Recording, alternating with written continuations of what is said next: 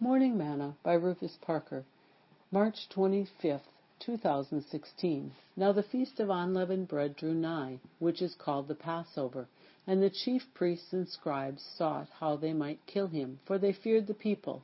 Then entered Satan into Judas, surnamed Iscariot, being of the number of the 12. And he went his way and communed with the chief priests and captains, how he might betray him unto them. And they were glad and covenanted to give him money.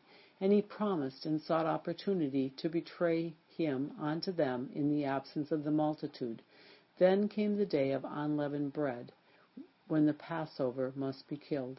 Luke 22, verses 1 through 7. Today's morsel.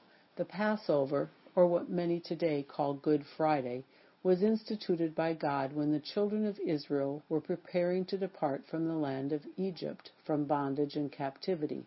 He told Moses that on that day he would pass over and destroy all the firstborn living that were not under the blood. It was that last plague by God upon the Egyptians to set his people free. See Exodus 12. And for that reason it is called the Passover. God would only pass over the houses with blood of the Lamb upon them. All others would suffer loss. It was to be a feast forever, always a reminder to them of what the Lord had done for them. Let me encourage you today, don't ever forget that Jesus shed his blood so that you could live. That's the message you need to obtain about Good Friday, the Passover.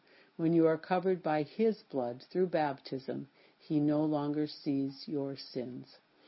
Sing, when I see the blood, when I see the blood, when I see the blood, I will pass over you.